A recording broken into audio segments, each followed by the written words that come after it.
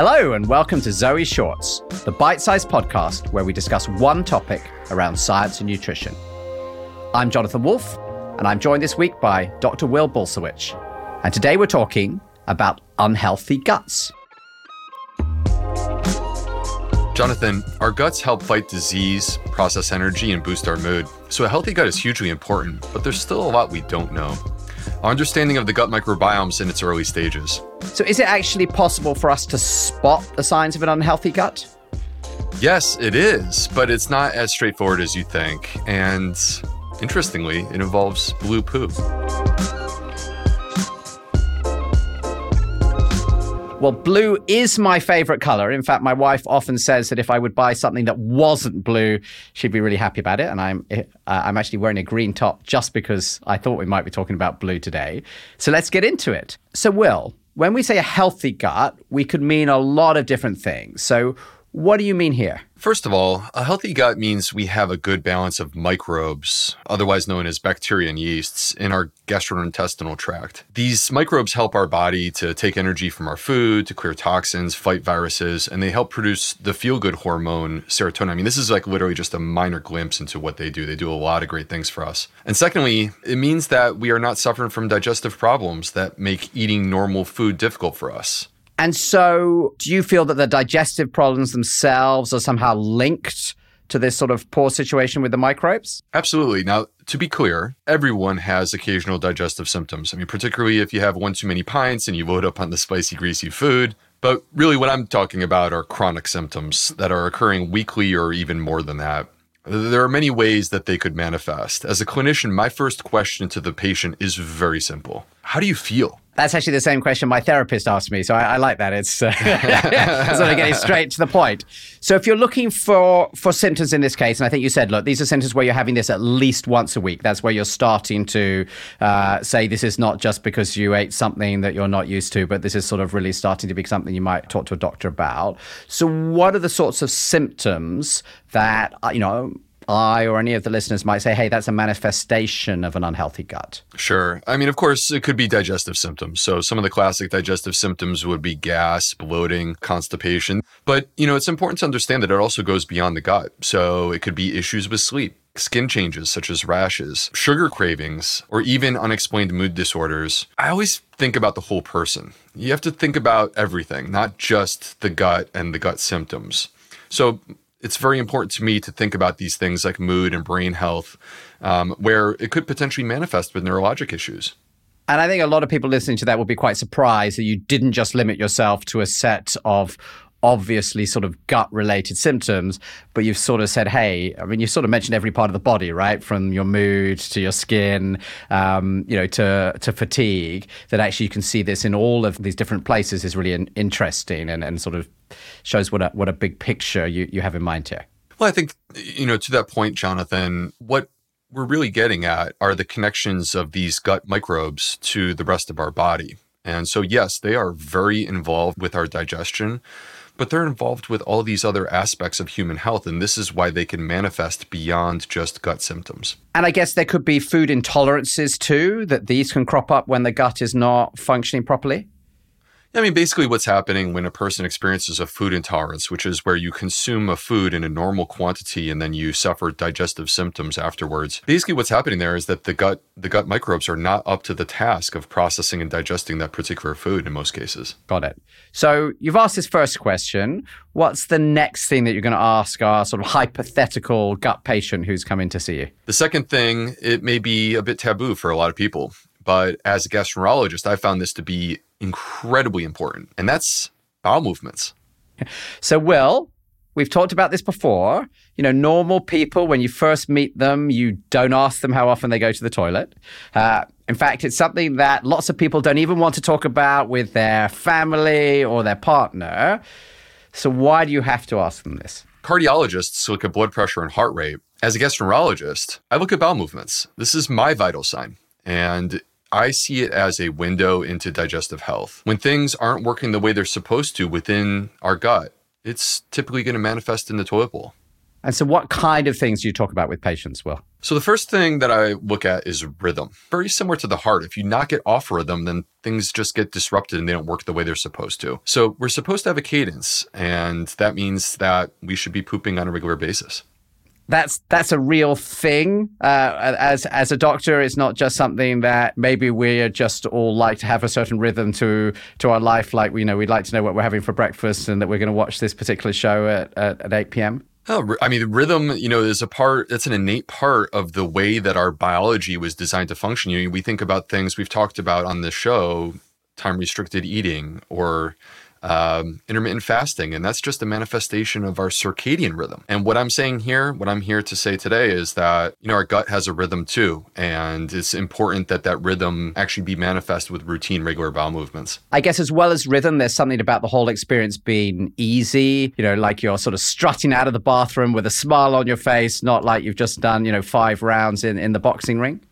Certainly not 5 rounds. Maybe we're not supposed to say this, but you're allowed to feel good. You're allowed to feel well after a good, healthy evacuation. As a medical doctor, that's where I want you to be. And the bathroom experience really should be something that's positive and relaxed. I do think it's really interesting, so we both have relatively young kids as well as older kids. And, we're all too young to remember being toilet trained. But you sort of see it with your children and you realize that there's a huge amount of shame wrapped up in this experience, right? Because it's so important. And I think you do build into that, therefore, the sense that if you don't do it right, it's really bad. But you can sort of see how you can end up feeling a lot of shame. It's not something you talk about. If things aren't going quite right, then actually you're sort of failing. And I can see how, maybe I'm traumatizing my little girl already by the very fact of going through toilet training over the last few years. Look, I do think that that's part of this. I think that also we need to be talking more openly about these things. And also, I think that the process of toilet training brings up an interesting point, Jonathan, because there is a conditioned aspect to this. So the conditions, the circumstances within our life do ultimately affect our ability to go in and have that effortless, satisfying bowel movement that I'm trying to guide people towards. So we've talked a lot about, is it easy and effortless? Tell me what else you ask at this point.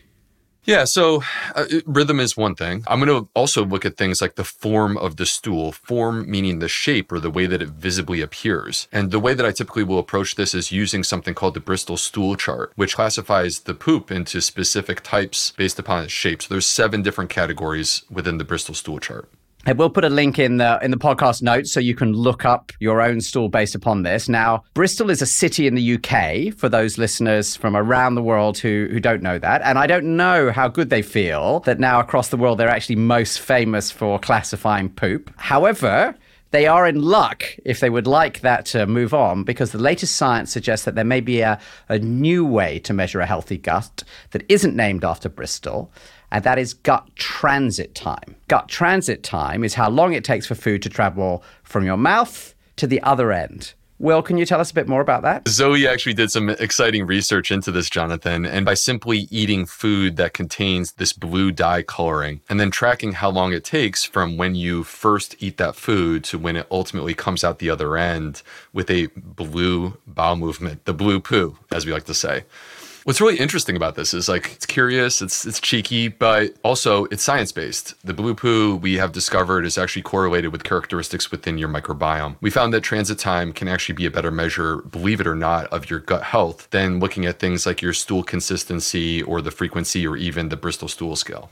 And I think there's something quite fun about something that seems really fun and light on one side, and on the other hand, went into one of the top peer-reviewed journals, and basically saying that actually this time it takes, as you said, Will, really gives us some additional information, which I love.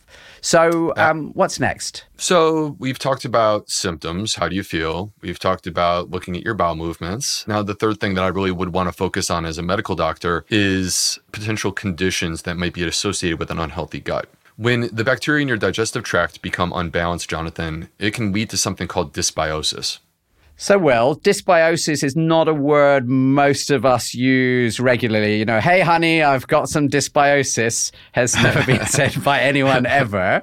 Could you turn that sort of medical jargon into something more understandable? Dysbiosis, what it means is that your microbiome is out of balance. So when you measure it, it would look different than a person who has a healthy gut microbiome.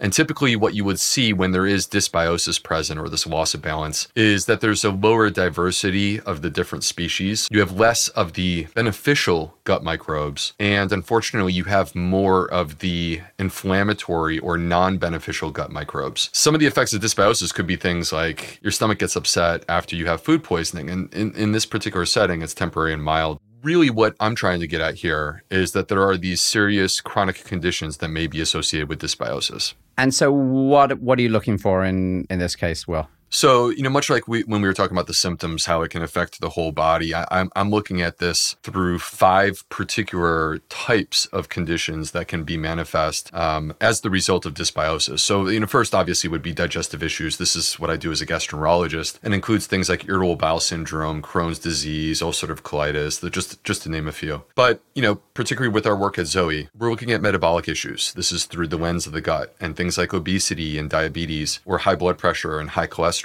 They have all been connected back to loss of balance within the gut microbiome. There's also the immune-mediated conditions involving the immune system. So really, I'm talking about allergic diseases or autoimmune diseases. The 4th category, Jonathan, would be hormonal issues. So like in women, this would be things like irregular period, infertility, endometriosis, polycystic ovary syndrome.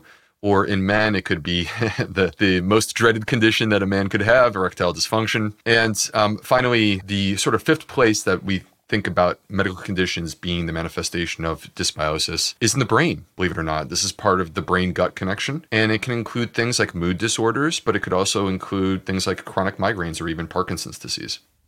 And I think, tying back to what you said earlier, this is an enormous list of things, right? Touching every part of your body and lots of things I think people, again, might be surprised by when you talk about things like hormonal changes that I think we normally think of as being completely different to this situation about what's happening in our bacteria. Yeah, definitely. And in my mind, as I'm approaching this as a clinician, what I'm doing is I'm sitting there and I'm looking at this person and they're telling me how they feel. They're telling me about their bowel movements. And I'm thinking about, is there a pattern within their chronic health history that would help for me to explain what's going on with them? And, so I'm not looking for one thing. I'm looking for the emergence of multiple of these different diagnoses that I just mentioned. And when you see that pattern, then you know that the gut is a part of the issue here. So far, we've talked about 3 ways that you might investigate signs of an unhealthy gut. You've got symptoms, you've got the bowel movements, you've got the related medical conditions. But one thing you haven't mentioned is gut microbiome testing. How comes? I feel that the testing needs to be validated. So for us to have confidence and use these tests within a clinical setting where we are helping to guide patients to better results, we actually need research that validates and proves that using this test and the information that we get back from it, we can actually get to that place of improving a person's health. So the problem, Jonathan, is that almost all of the microbiome tests that are currently available, they haven't done this. They need to publish papers showing us that they work. Now, a lot of listeners will be a bit surprised about that because Zoe is hosting this podcast. And as part of Zoe's testing at the beginning of the personalized program, we do our own unique microbiome test. So what are you saying? So obviously, I believe in Zoe. And the issue is that Zoe is not just a microbiome test. And I think it's very important for people to understand that. Zoe is far more dynamic in terms of what it's being offered.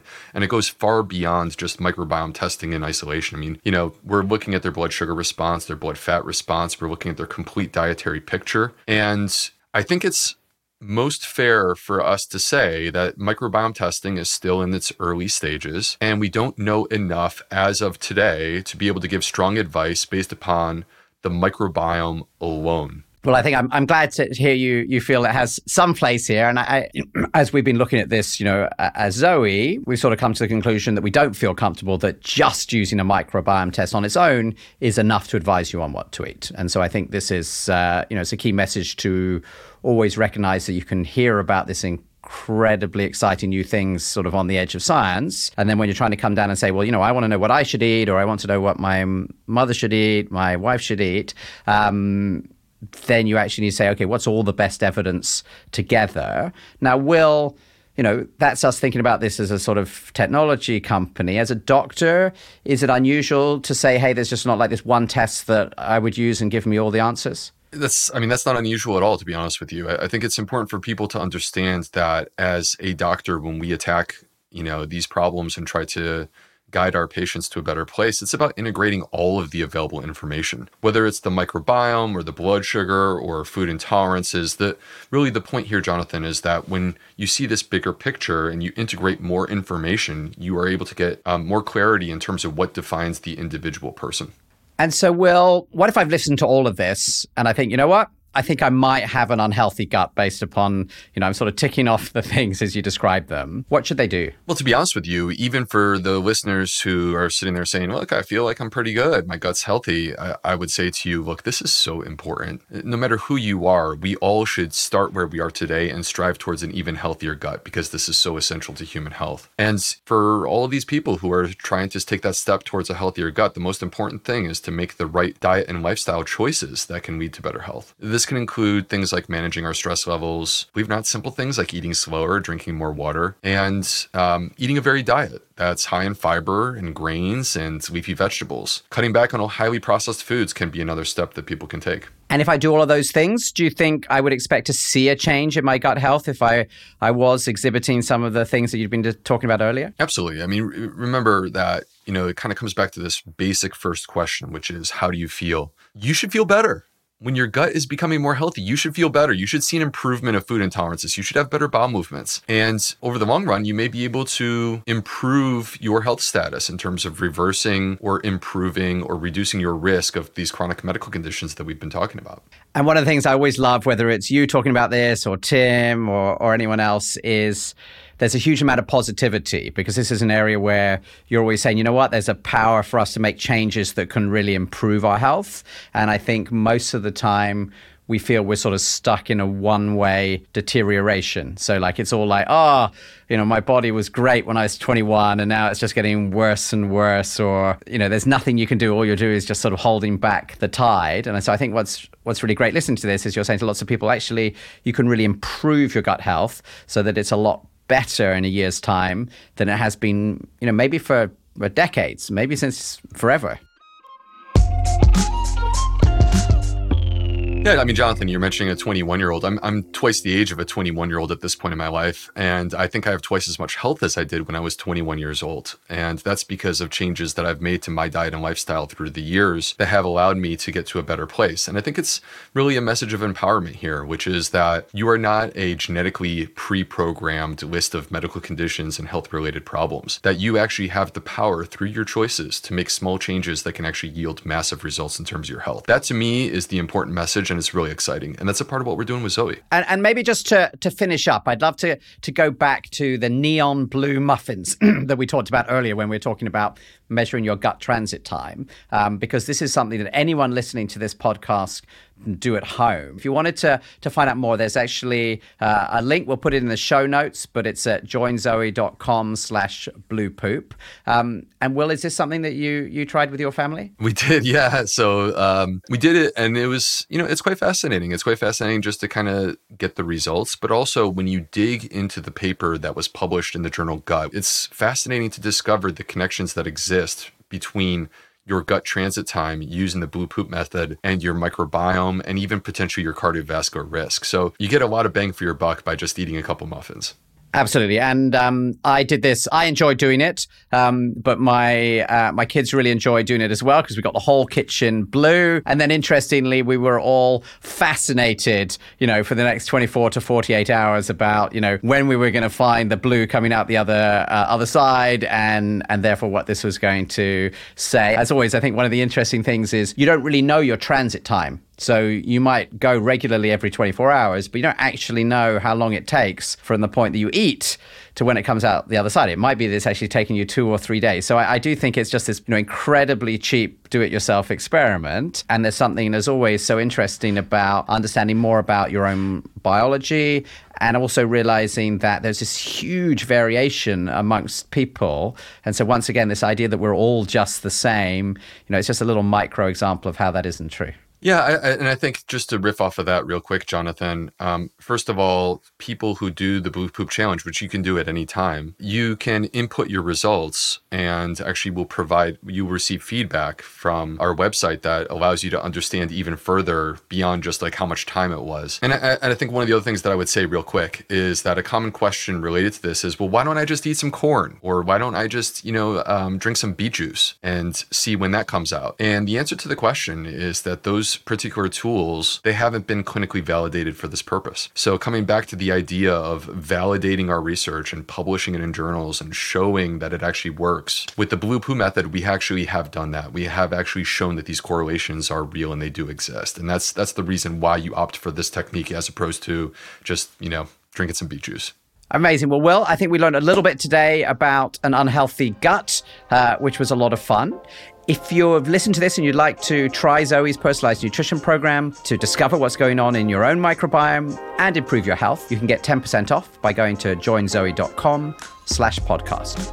I'm Jonathan Wolf. And I'm Dr. Will B. Join us next week for another Zoe podcast.